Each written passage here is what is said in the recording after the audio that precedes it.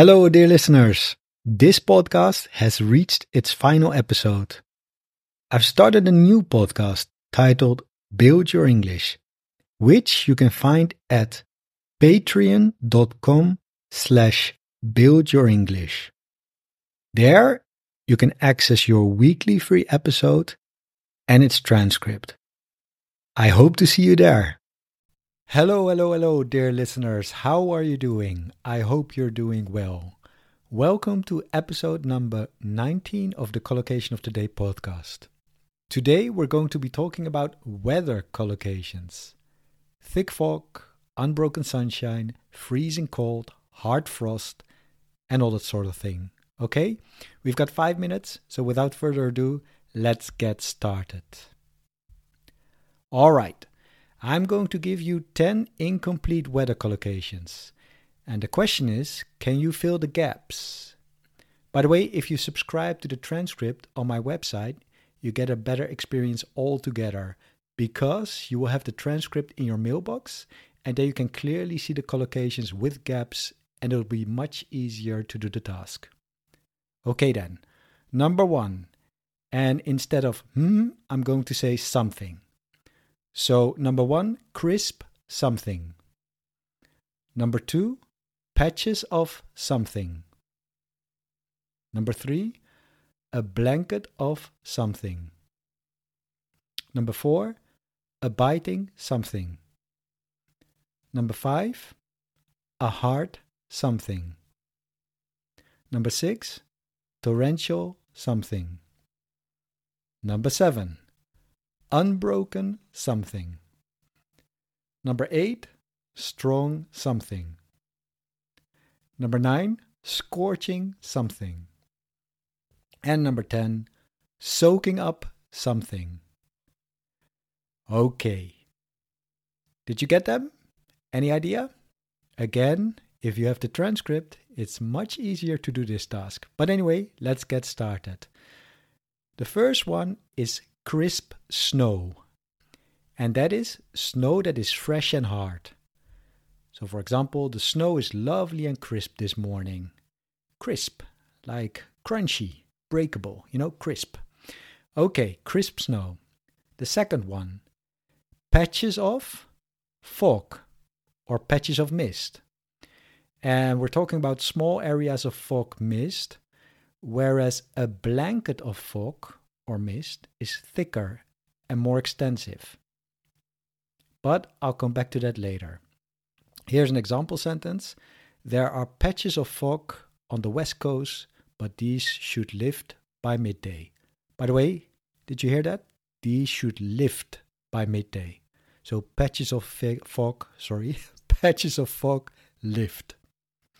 All right. By the way, what's the difference between fog and mist? I have no clue. Let me just look that up for you on my phone. Fog and mist difference.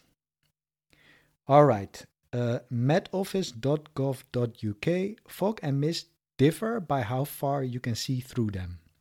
Fog is when you can see less than 1,000 meters away. And if you can see further than 1,000 meters, we call it mist. So there you go. For free. All that information for free. All right, next one. A blanket of, and here we have a blanket of fog or mist. We can also say thick patches of fog or dense patches of fog or thick mist. Anyway, it is fog that covers everything. Yeah, a blanket of fog. So there was thick blanket of fog in the valley. That's my example sentence. Next one, a biting something. So we can say a biting wind, and that is a very cold wind. It is so cold, extremely cold, that it makes you feel uncomfortable. It reminds me of St. Petersburg. The biting wind took me by surprise. I should have put on my hat. That happened one day in St. Petersburg. The biting wind took me by surprise. I should have put on my hat. Next one. A hard something is a hard frost. And the opposite of a hard frost is light frost, not soft frost. Okay? So hard frost and light frost. Example sentence, there will be a hard frost tonight. A hard frost. Next one, torrential something. Torrential rain, of course. Yeah, torrential rain pours down very rapidly and in great quantities. You can also say the torrential downpours. Yeah, the torrential downpours. The torrential downpours this winter have made driving incredibly difficult, if not downright dangerous. All right, let's talk about something that is more, contemporary in the moment, because in the Netherlands, I read today with those dark chocolate font type letters on the websites, we're going to get 30 degrees this week. So let's talk about strong what? Strong sun, of course. Although we can also say strong wind. So strong sun, that speaks for itself, right? Avoid going on the beach at midday when the sun is strongest. When the sun is strongest. Strong sun. Then we have unbroken sunshine.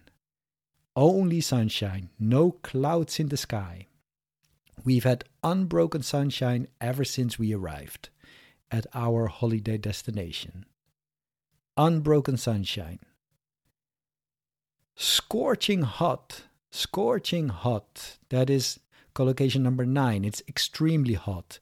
It's a scorching hot day. Scorching hot. And then the last one, soaking up something. Soaking up the sunshine. I wanted to say soaking up the sun because it reminds me of that song by Sheryl Crow, I think. Soak up the sun. Nah, whatever. I'm not going to sing. Anyway, it's enjoying the sunshine. We're soaking up the sunshine in the park. Come and join us. Yeah, that's the example sentence. We're soaking up the sunshine in the park. Come and join us. And then a bonus collocation, exceptionally clement weather. Clement weather. They use that expression all the time in the Jeeves and Wooster books, novels. Exceptionally clement weather, sir. And that means perfect weather, right? Perfect weather, a bright, sunny day.